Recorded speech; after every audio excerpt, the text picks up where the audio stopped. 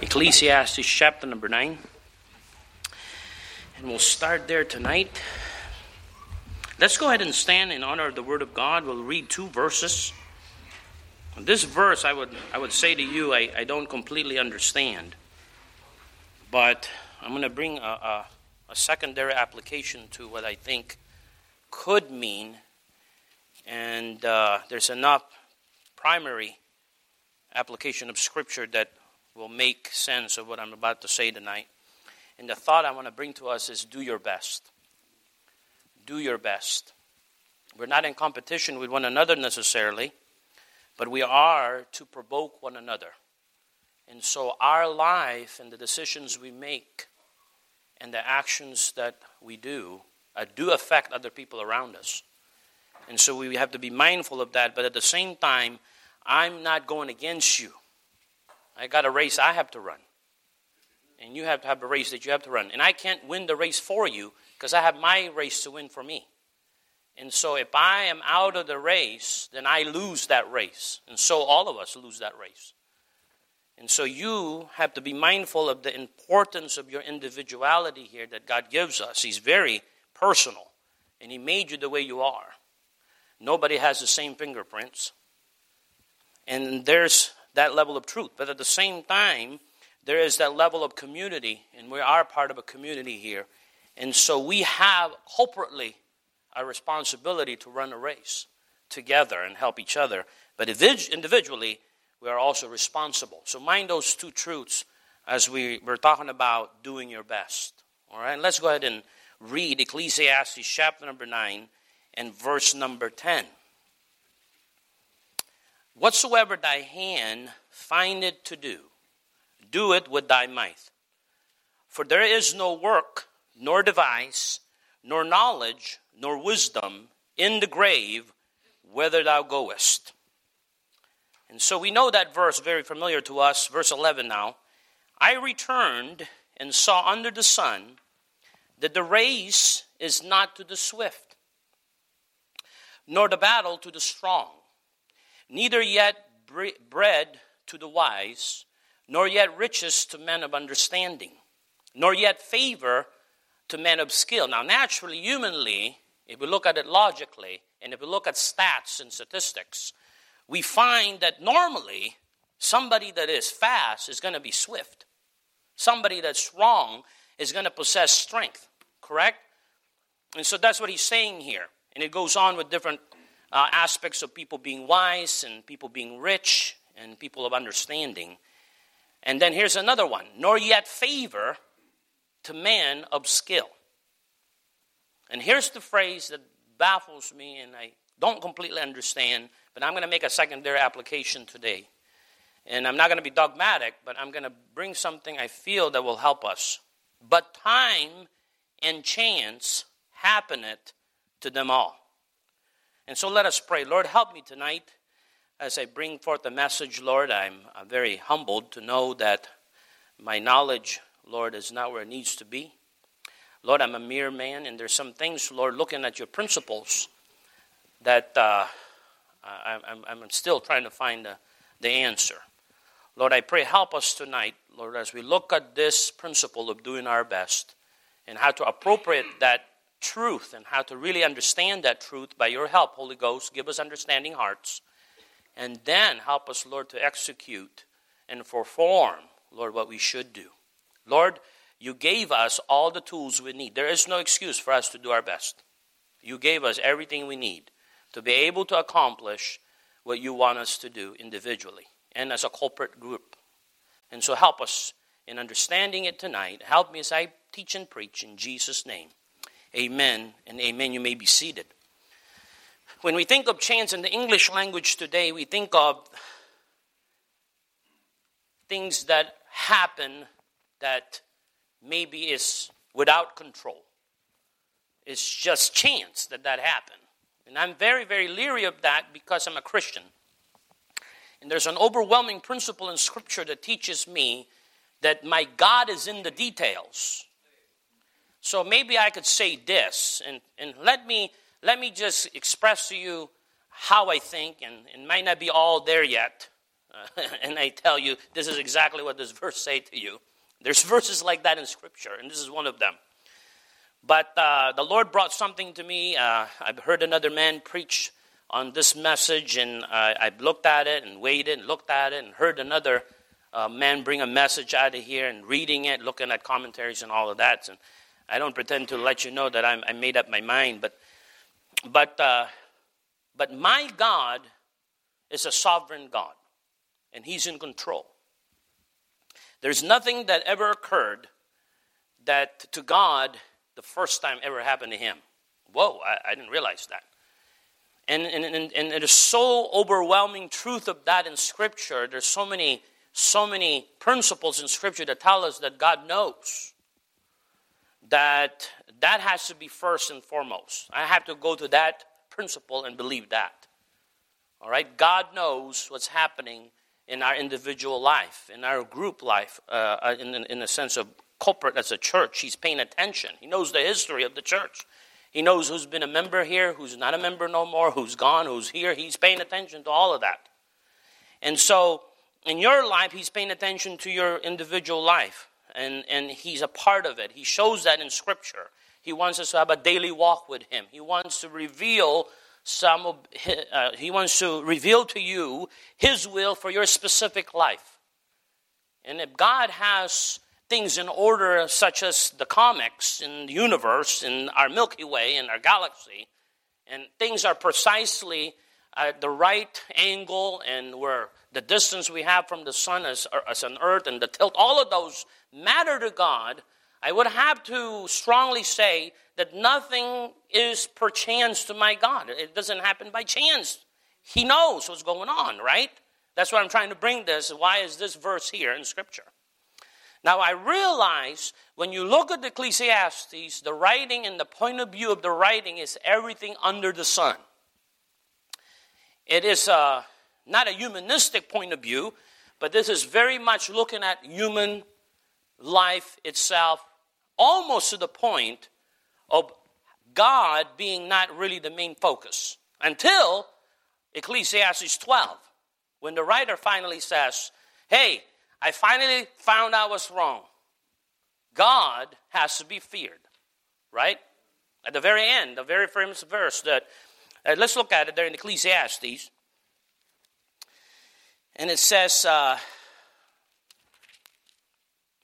in Song of Solomon. That's for a later session. Ecclesiastes chapter number 12, in verse number 13. Let us hear the conclusion of the whole matter. Fear God and keep His commandments, for this is the whole duty of man. And he brings it all in to the fact that with our perspective as men, we're very limited. But with God, He does the impossible. So I'm trying to figure that out and looking at this verse that we're reading here in Ecclesiastes 9. What does it mean that time and chance happened to them all?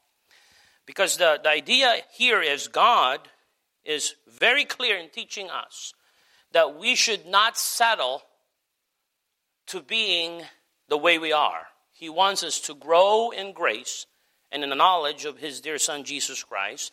He wants us to mature. He wants us to come into perfection and maturity, right? In love. He wants our love to mature. He wants all of those things in our life as a Christian. It started with salvation. We have no access to this life and His divine nature without salvation. And then He provided the catalyst and the grace that is needed for us to even have the opportunity to experience life on the victory end of it. So as a Christian, you're very privileged today. Guess what? You can live a life so different and so victorious that the world has no clue of. And so it is very, very important, Christian, that if you're living your life defeated, not that it's shaming our God necessarily, but something is wrong. You're not applying the truth of Scripture in your life because the Bible tells us that we should have all the knowledge and understanding and wisdom that the world might be ignorant of it because they don't know God yet. And that's what our job is, to go tell them. Very clear message this morning, I believe. It was very challenging, very convicting. Have you told anybody about Jesus lately? Wow. Have you told them anybody this last year? And I did, but I could do more. I'm sure all of us could do more. And so that's why we do that. But then upon salvation, God starts the work in our life to perfect us. So in perfecting us, he comes to these things, and one of them is diligence and fervency and basically work ethic in the Christian spiritual sense of the word. We have to work as a Christian. We have things to do that God wants us to accomplish. He's got a mission. He's got a purpose. He's got things for us to do. And so we find here in verse number 10, he says, whatsoever thy hand findeth to do, do it with thy might. For there is no work, nor device, nor knowledge, nor wisdom in the grave whither thou goest. And then he gives us a point here that is going to be helpful to us, because this is sometimes what we do. Well, I'm not good at it, therefore I am excused from doing that activity because I'm not good at it. Well, that's why he gave us this clear principle here. Guys, he's saying this. It's not necessarily that your talent will get the job done. Although it's nice to have talents, and you know how to sing maybe, or you know how to speak, you have a good way of expressing your thoughts in writing. I envy those that could write. I can't write for my life. I'm glad I married an English teacher. She can write for me and make me sound good, right? But there's other talents I wish I had. There's other things, abilities that some of you that I see have and I don't. And I could just sit there and say, well, I don't have to do it because, I don't have it. Well, God says here, it's not necessarily in the talent that lies us doing our best. I returned and saw under the sun that the race is not to the swift. Remember the turtle and the hare? That is real, an allegory, but is real in life. You see that a lot. The most talented person seems like they fizzle out and they don't do nothing. And somebody that may be ordinary become extraordinary by just doing ordinary things well all the time. And so you see some of this, and it's saying here that the battle is not necessarily to the strong. And other comparison about wise and those men of understanding and riches and so forth and favor and skill. And you find that here. And then it comes to that verse, but time and chance happened to them all. And here's my secondary application of that. I don't pretend to know exactly what's that saying, but what I think, this is my personal opinion on this, is that God says, I'm going to give you an opportunity. I'm going to give you an opportunity to do your best. I'm going to give you time, and I'm going to give you a chance. All of us, time and chance happen to us all. Now, some of you have more time. You've lived longer. We know now definitely you had more time than me. I'm only going to be 39 here next month. Some of you are triple my age. Anybody that? No, nobody's that. All right, I was making sure you're awake. Maybe double that. Anybody double my age? Anybody want to admit that? Double my age? All right, Miss Barb. Wow. Cut it off the stream. Nobody needs to know that. Right? And so, completely, very, very, very factually, she has had more time than me on earth.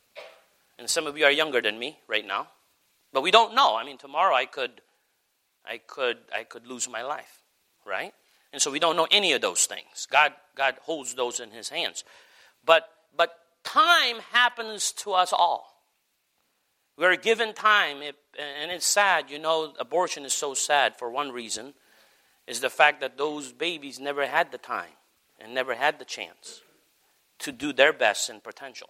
All of us have potential, and God wants us to reach our individual potential. And corporately, as a group, I believe this. There's a reason why the people you're around in this church are the people you're around. I think God is involved in that he placed us here. That I got to know Pastor Cole. I got to know Pastor Seth. I got to know Frank. I got to know all of your names here. I think there's a reason for that. All right? I think God knows all of that in his sovereign will.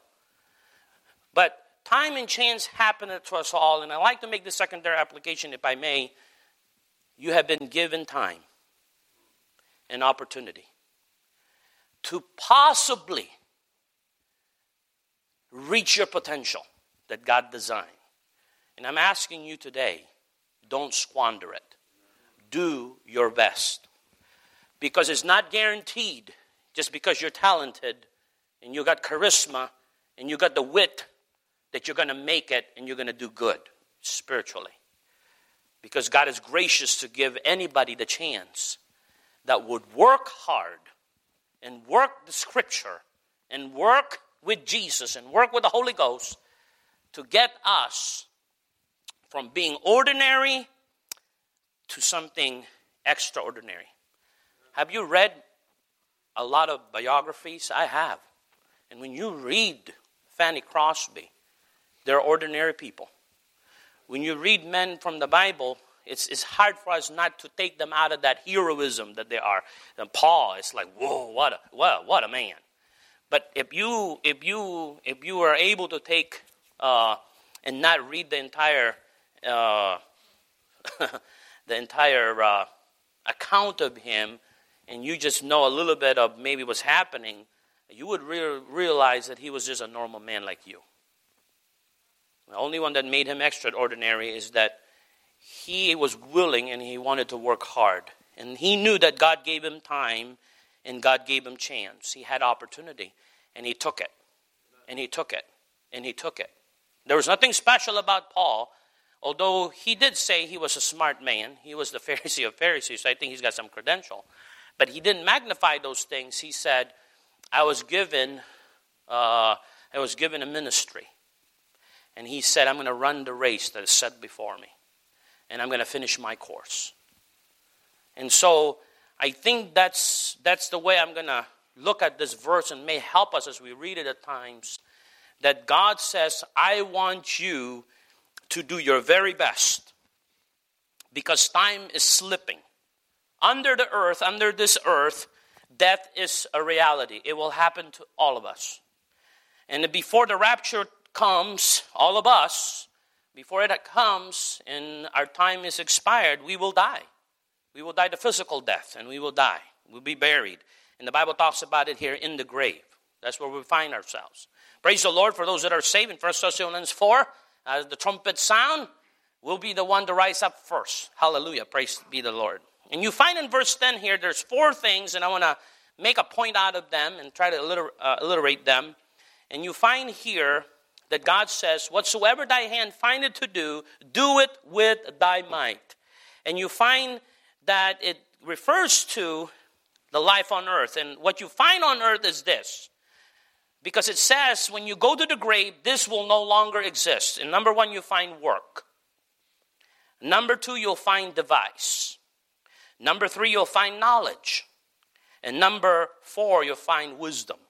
And so today I want to use those points and alliterate them with the letter P here. And make it that you do your best. And God has given you time and chance to live on earth. That we would do, and we will take a hold of the rein, and we will say, we'll go with it with God because you told us, you gave us this opportunity. We'll take off with it, Lord. We'll do our best. And we'll do our best at the work you're going to give us, the device, the planning of things, the coming up of things to make things work, knowledge and wisdom. And so that's what I believe, verse 11, and in the latter part it says, but time and chance happen to them all. So all of us have experienced life. You're alive right now. You've been given that. What are you doing with the time that God has given you? And what are you doing with the chance, the opportunity He's got you? Because all of us have an opportunity. All of us have an opportunity. We have a saying in the Philippines, habang may buhay, may pag-asa. Man, I said that like an English person. You hear that? You hear my accent got messed up? Habang may buhay, may pag-asa. That's how you're supposed to say it. And that means while you're alive, there's always hope. You can do your best, and you can reach your potential. All right? Stop looking behind you and say all the things that I have done. Paul did that. He said, I forget the things that are behind me. He said, I forget all those things. He was a murderer. He caused havoc to the church. And imagine if he paid attention to that, he would have never wrote 13 books of the New Testament, he would have never planted churches. He would have never met all those wonderful men and women that we read about in Scripture. Look at Romans chapter number 15, just a slew of names. Just name after name after name. Pastor, I think preaching, there's a verse that he was using, and there was name after name after name. I was reading Romans 15, there was names after names of people that Paul ended up having an influence and having work with, having Christian fellowship with, and doing amazing things for the Lord with. Some of them were fellow prisoners and such things. That would have never happened if he pouted and just said, well, God can't use me because I killed a bunch of people. He said he forgot the things that were behind him. He saw that God now has given him a time and chance to do his best and reach his potential. I mean, I say this to you, I don't think Paul ever bragged. He said, I am what I am by the grace of God. He quoted those words. But he then, in 1 Timothy 4:7, he said, I finished the course that God has given me. I've run the race. Christian, I'm asking you, it is not a race against any of us individually. You have your own race to run. How are you doing with the time and chance that God has given you? Because you have it, nobody else. Your life is yours, nobody else. It is a very individual life that you're living. How are you doing with that life? Talent is overrated.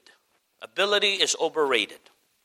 Did you know men like Michael Jordan and Kobe Bryant believed that they were not talented?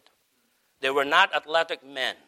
But if you saw the discipline of both of these men, and they're etched in history as one of the two greatest basketball players that ever played the game, is the time they spent in discipline and habitual practice, that they had to shoot the ball in the free throw line so many times in practice that they have put upon themselves. No, when they practice, they're going to get there early, and they said, I'm going to learn how to shoot from this line to that basket this many times each practice.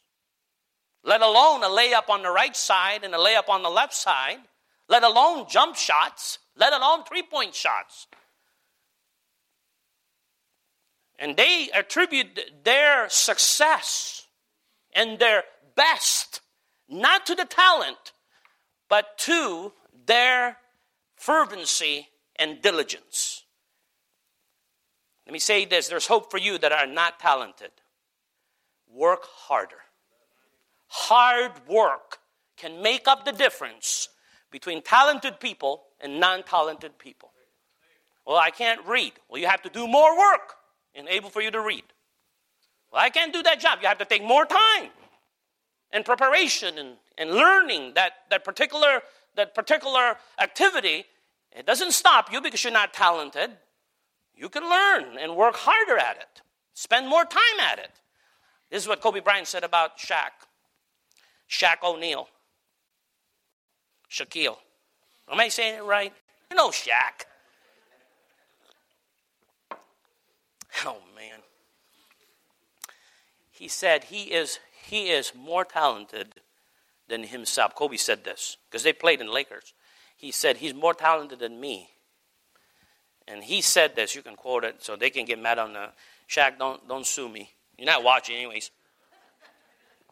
But Kobe said about you, I read,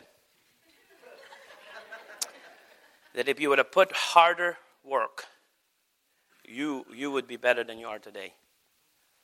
But Shaq was a bit lazy in things because he relied on his talents. You know? And it's easy to rely on talents because it's there. You don't have to do anything. You're born with it at times. You can sing. You got a beautiful voice. But I know people that couldn't sing and went to voice lesson, and they sing. They sing beautifully, you know. They sing beautifully. So hard work. Don't underestimate hard work. Put in the time. Put in the time.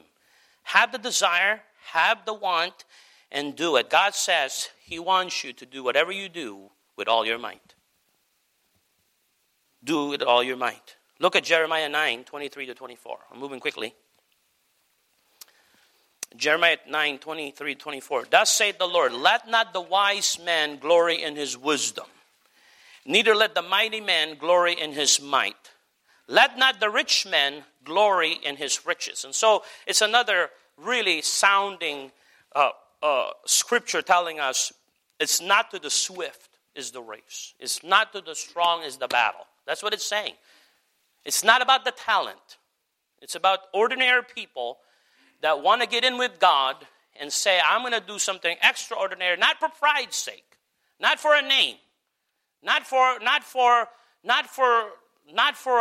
plaque, not for a monument, but for the fact that it says in the last verse here, I want to do my best for you, God, and I want to do my best so that I can glorify you because you are worthy of anything that I do good. You're worthy of it. Guys, if we sing the Hallelujah chorus at one point in our life here as a church, and we sing it really, really, really good, that's a goal. I've sang the Hallelujah chorus 2 choirs. One in Texas, that there was a lot of good singers that never heard me. Praise God. But I sang the Hallelujah chorus. In the Philippines, there's another big church that sang it, and I was able to sing the Hallelujah chorus with them. What? I'm like, woo! Praise be to the Lord. This is God's song, uplifting His name. Hallelujah. If you ever read what it says on that song, it's incredible. Even lost people at public school, when they sing it, they stand up during that song. Incredible. Incredible. And we do it because God is worthy of it. If you sang a beautiful song here, you hit all the notes right, you smile at the right time, and man, you got us. Be very careful where the glory goes. And you just say, I did it simply. I worked hard at it because my God deserved it. My God deserved it. My God deserved it. I'm going to practice before I sing because my God deserves my best. I'm going to prepare my Sunday school lesson because my God deserves my best. I'm going to prepare and be ready for preaching because God is about to speak to me through the Word of God by the man of God that prepared it, and I need to be ready, and I'm going to be doing it my best. I'm going to minister to those children that I am a part of. I'm going to do it my best. I'm going to be the mother that I need to be. I'm going to do it my best. I'm going to be the husband. I'm going to do it my best. I'm going to do it my best. Get a fire underneath you. Get some passion about you and say, I want to do my best for my Jesus. I want to be the best witness possible this year that I've never been before. I'm not in competition with you, and if God gives me opportunity, I lead people to the Lord. I am not going to brag over you. I am not going to make fun of you. I am not going to make you feel bad because that's not my goal. That's not my goal. I'm just going to rejoice because I want it. I want to be used of God. I want to have influence when I speak the word of truth, that God works in it. God works in it. I'm tired of wasting time. I'm tired of wasting energy of things that doesn't happen and doesn't work. I want to get out of the way. If I need to get out of the way, I need to get out of the way. Let somebody else do it. But we need to want to do our best because my God deserves it. Well, they don't deserve it. No, they don't deserve it. But you're not doing it for them. You're doing it for Him. Look at the verses here in verse number 24. But let him that glorieth glory in this, that he understandeth and knoweth me, that I am the Lord, which exercise loving kindness, judgment, righteousness in the earth. For in these things I delight, saith the Lord. You want to know what God loves and what God wants? These words right here. Look at it. Loving kindness, judgment, and righteousness. Those are the things that God delights in. He's interested in these topics. Look at Colossians 3:23. And whatsoever ye do, do it heartily as unto the Lord and not unto men. Proverbs 22:29. Seest thou a man diligent in his business, he shall stand before kings. He shall not stand before mean men. Romans 12:11. Not slothful in business, fervent in spirit, serving the Lord. God has given me time, and God has given me chance. And I'm going to do my best to not squander the time I have and the opportunities given to me. Because some opportunities don't come again, but one time. And look at verse number 10 again, the 4 things I want to do and give my might to this year, 2024. I want to work harder. I want to be good in devising, planning, having vision, knowledge. I want to increase my knowledge of things. I want to know American culture better because that will help me in helping you know the Word of God. I want to increase my knowledge of you as my flock, as the people that I care for, so that I can impart wisdom and appropriate truth that you need at the time you need it. I want to be timely with my messages. I just want to preach messages that sound good. I want to be effective messages. I want it to be, you say, wow, I needed that at this time. I want that kind of stuff. I'm yearning for it. I want us to be effective. I'm glad for Pastor Colin, but Pastor Seth, I appreciate their work in the ministry with me. They helped me tremendously. What a tremendous asset, these 2 men, and Brother Frank downstairs and Shannon here. Tremendous asset, and all of you workers, volunteer workers at the church. I want everyone that does anything for the Lord this year to have this mindset and heart. I want to do my best for my Jesus. I want it. I want it. If you're a father, I want you to do your best to be the father. If you're a mother, do your best. And so let's look at number 1, work. What does that entail while we're living on earth? Because in the grave where we're going to go, work will cease. Work gives us, number 1, purpose. Work gives us purpose. We can only do things on earth according to the will of God while we're on earth. There are some things we can only do here. And one of them was mentioned today. Tell a lost soul about Jesus Christ. That's the only time we could do that is here. This short time we have, this short opportunity and chance we have. We only have it now. And that will go away. What are you doing about it? What are you doing about it? What am I going to do about it? I'm going to visit people. I'm going to do something. I'm going to go to the fair. I'm going to knock on the door. I'm going to write a letter. I'm going to do something. I'm going to invest my time in somebody else's life. I'm going to ask God for divine opportunities. I'm going to ask God to give me a person to talk to about Him.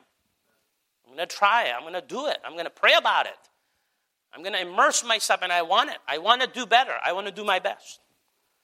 Because Jesus deserves my best. Look at John 9 and verses 3 to 5. Jesus answered, "Neither had this man sinned nor his parents, but the works of God should be made manifest in him." And that's what I want. I want God to be seen in my circumstance, in my situation, in my life. Verse 4. "I must work the work of him that sent me," this is Jesus, "while it is day. The night cometh when no man can work. As long as I'm in the world, I am the light of the world." That's what he said in those verses. Verse 4 is very, very, very true. "I must work the works of him that sent me while it is day. The night cometh when no man can work." I can only parent my children now. These are the kids that God gave me. I'm going to have to parent them. At this point in my life, I have a wife. And she's the wife that I have now. And I know some men at one point or another, there's even in this room, that some of you have lost your loved one, your wives, and you have to remarry again. You're in your second wife now. And God's in all of that too. But right now I have Elizabeth. And this is the time and chance that God has given me to be the husband I should be and to be the father that I should be. This is a time and chance. You guys voted me in, not even a year ago, to be the pastor of Faith Bible Baptist Church. This is the time and chance I have, Brother Gallo, at this moment to do my job.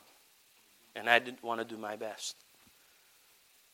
I appreciate all of you that have done so many things behind the scene, decoration, and some of you have done the charity house cleaning and all, and some of you have retired in the sense of that you're taking a break, and you know why you deserve it, because you've done it for so long. And Pastor deserves the rest he's getting now. I really believe that, although he's crazy, he's got more work now. His wife tells me he's gone more than he was before. But that's up to them. They have to deal with that. But at any rate, some of you that are getting in age, find some young people here that are stepping up. They are. Kyle, thank you. I'm very blessed this year and last year. You're stepping up. Sean and Rachel, I don't want to miss Rebecca and Calvin. I won't want to do what I'm doing without these two people. Erica and Sean. And there's so many, I'm in trouble when I do that. I love all of you. You guys know that, right? I'm not missing anything. Malachi, you still okay? All right. Number 2. Device here speaks of creating something to make life easier or coming up with an invention or doing things like that. I alliterate it as planning, having a plan. Do your best in coming up with plans. I have a story here in Daniel chapter number 1 in verses 8 to 20. I'm not going to read it for the sake of time. It's a story of Daniel, and there's a couple of men involved in there, the prince of the eunuchs, and then he has a representative that came to Daniel. And there was a situation that Daniel is a Hebrew. He can't eat anything, and so he has a dietary law. But he came out with a diet plan that he pitched to the prince of the eunuch. That came up with planning and thinking. He knew the scripture, but he had to present it. He had to convince the prince of the eunuch to allow him to eat this thing. And so if you read the story, you find that there's some devising happening here with Daniel. And there was planning involved, and he did his best. And at the end, the Bible tells us that the king, when they were presented, saw that they were 10 times better. I want to do my best for Jesus. And so in life, there are so many decisions to be made, and they're easily made if you're not rushing to them and if you plan ahead of time. So learn to plan ahead of time.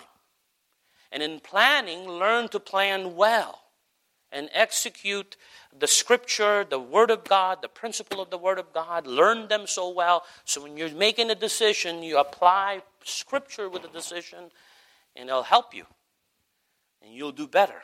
You'll make less mistake when you plan things out. Now, not all your plans go the right way, but God blesses the effort you make when you choose to say, God, I'm going to think about this. A man that builds a building doesn't do it just to do it. He sits down first and counts the cost before he builds it, so that he doesn't look foolish at the end of it. I'm paraphrasing another passage in the New Testament. And so planning, do better planning this year. This year I'm going to read my Bible. Okay, what's your plan? Well, this year I want to be a soul winning. What's your plan? Well, I want to pass out at least one gospel tract a week. Perfect. When are you going to do it? What day? What time? When? After work? Before work? During work? When? When are you going to do it? Get some planning involved.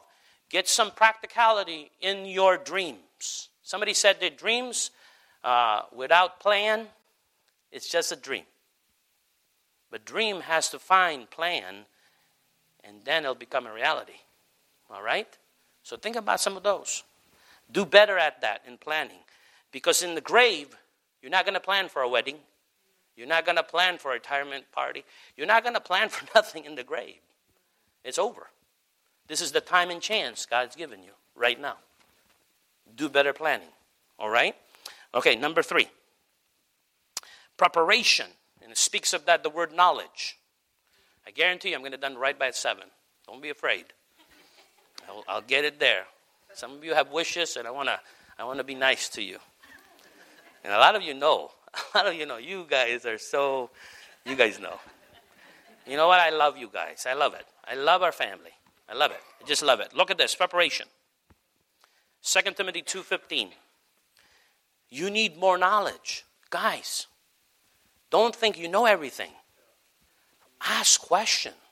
If you find somebody making good decision in their life ahead of you, follow it. Ask questions.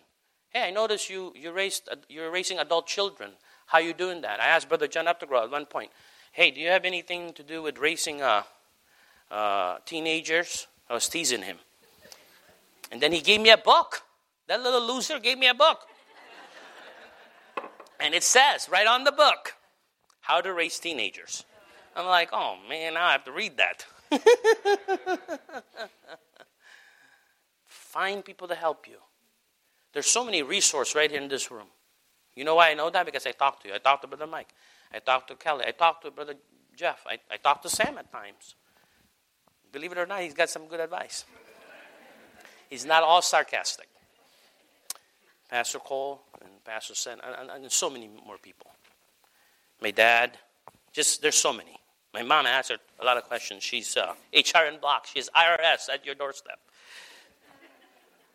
2 Peter 3:16 and 18. Look at this.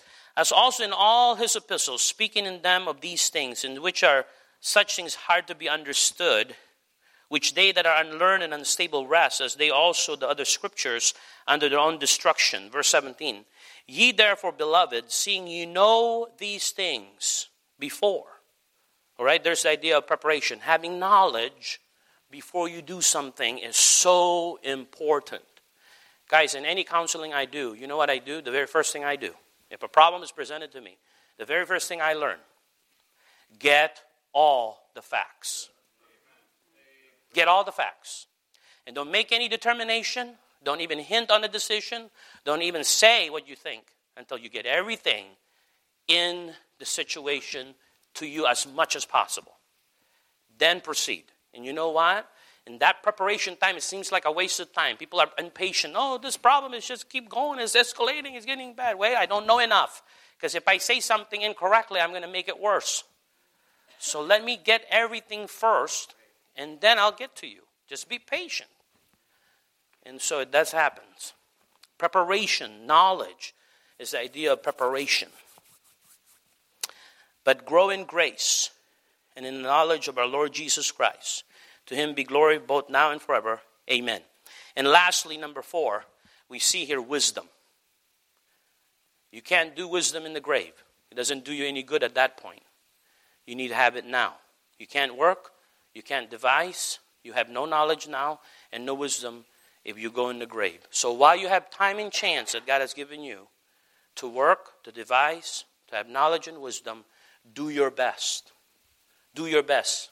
Have purpose. Have plans. And have preparation time. And then lastly, all of those doesn't do any good if there's no performance. It's good that you have purpose. A lot of people say, this is what I want to do. This is what I'm built to do. Okay, great. Absolutely wonderful. I'm glad that you feel that about this. When are you going to do it? Well, they don't have a plan. They don't have a plan. Right? They've not thought about it to get it to the practical sense. It's all philosophized in the head, but it has no practicality. Any philosophy you have sounds good, but it's even better if we can see it in action. We need to get it to the ground. We need to put it on our feet, and we need to do it. Any kind of plan you have to parent, well, that's great in your head, but it needs to be lived in your life. It needs to come to performance. Look at this, 2 Timothy, I already done that. Luke chapter number 6 and 47 to 49. And I'm not going to read you the whole thing.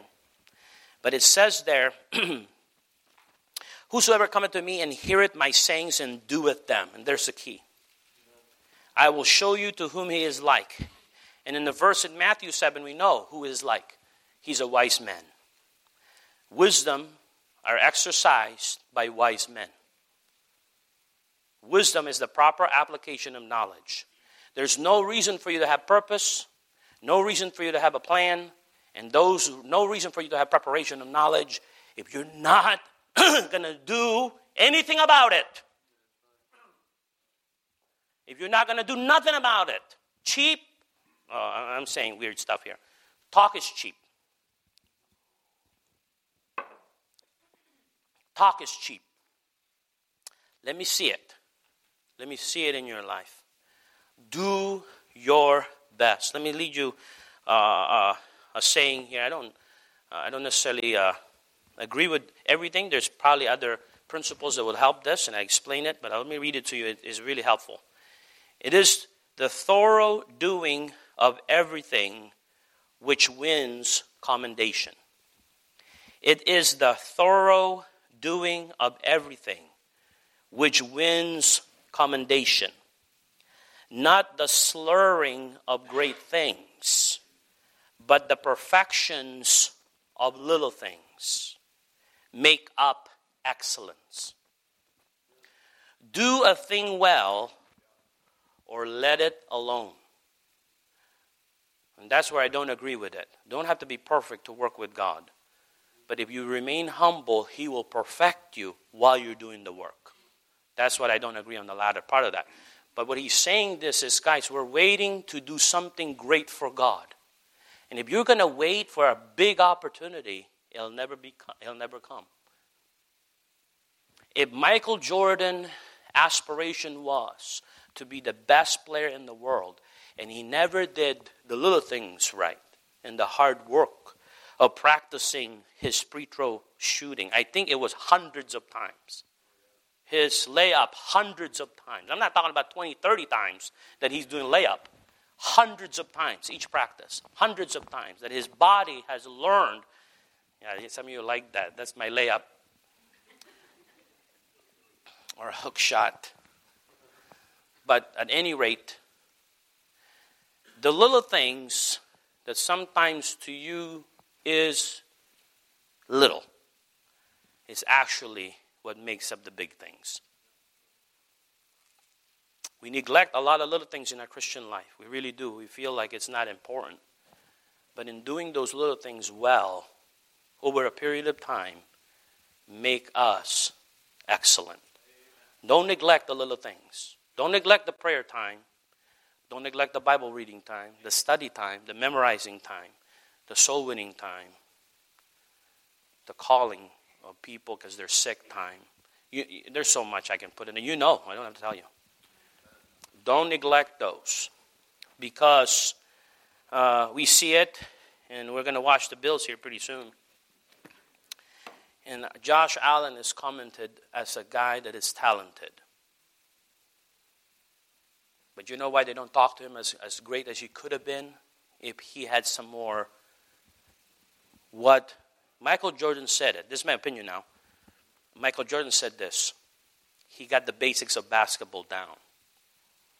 He could probably do a jump shot with his eyes closed.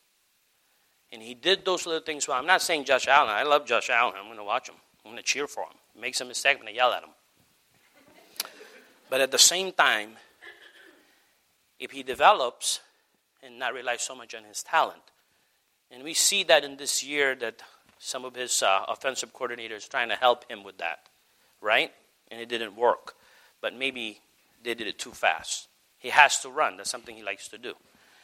And so it's not typical for a fundamental of a quarterback that you want. But that's what he likes to do. But at any rate, if you rest on talent, you know when you watch them. Is it going to be the Josh Allen that comes and becomes a superhero? Or, man, he's going to make a lot of mistakes today. Or rather, you want to watch a team that's consistently good because they got some work in and they don't rely on just talent, but on some hard work they put in preparation so that they can execute with more consistency. I don't want to be a flash-in-the-pan Christian.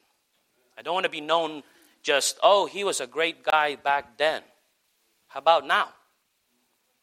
How about now? What am I doing now?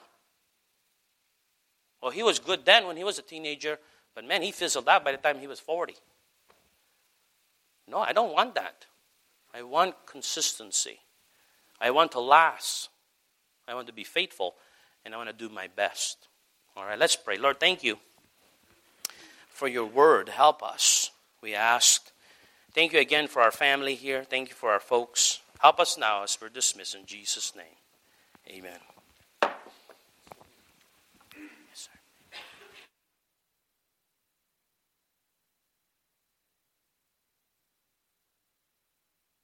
The message tonight, work for the night is coming. One man's work is o'er. If you can stand with me, let's turn to page 639. Work for the night is coming. That's what Jesus said. There's no work in the grave. Pastor read that tonight to us. Pastor was mentioning this morning, Pastor Seth, that 90 different Turning Point men have come through the church in the last year, that chance is gone. Chance is gone. All right? It's gone. And so when you see them, we need to approach them and see if we can get into the gospel. They're here for such a short time. 90 last year. Chance to reach them is gone. They went back home. But there's still some coming now. And I stressed that last week too. We need to take that chance, time, amen. I remember going, God gave me another chance, and I just said I took it. That's all I did. God gave me one more chance, I took it. And many of you have too. So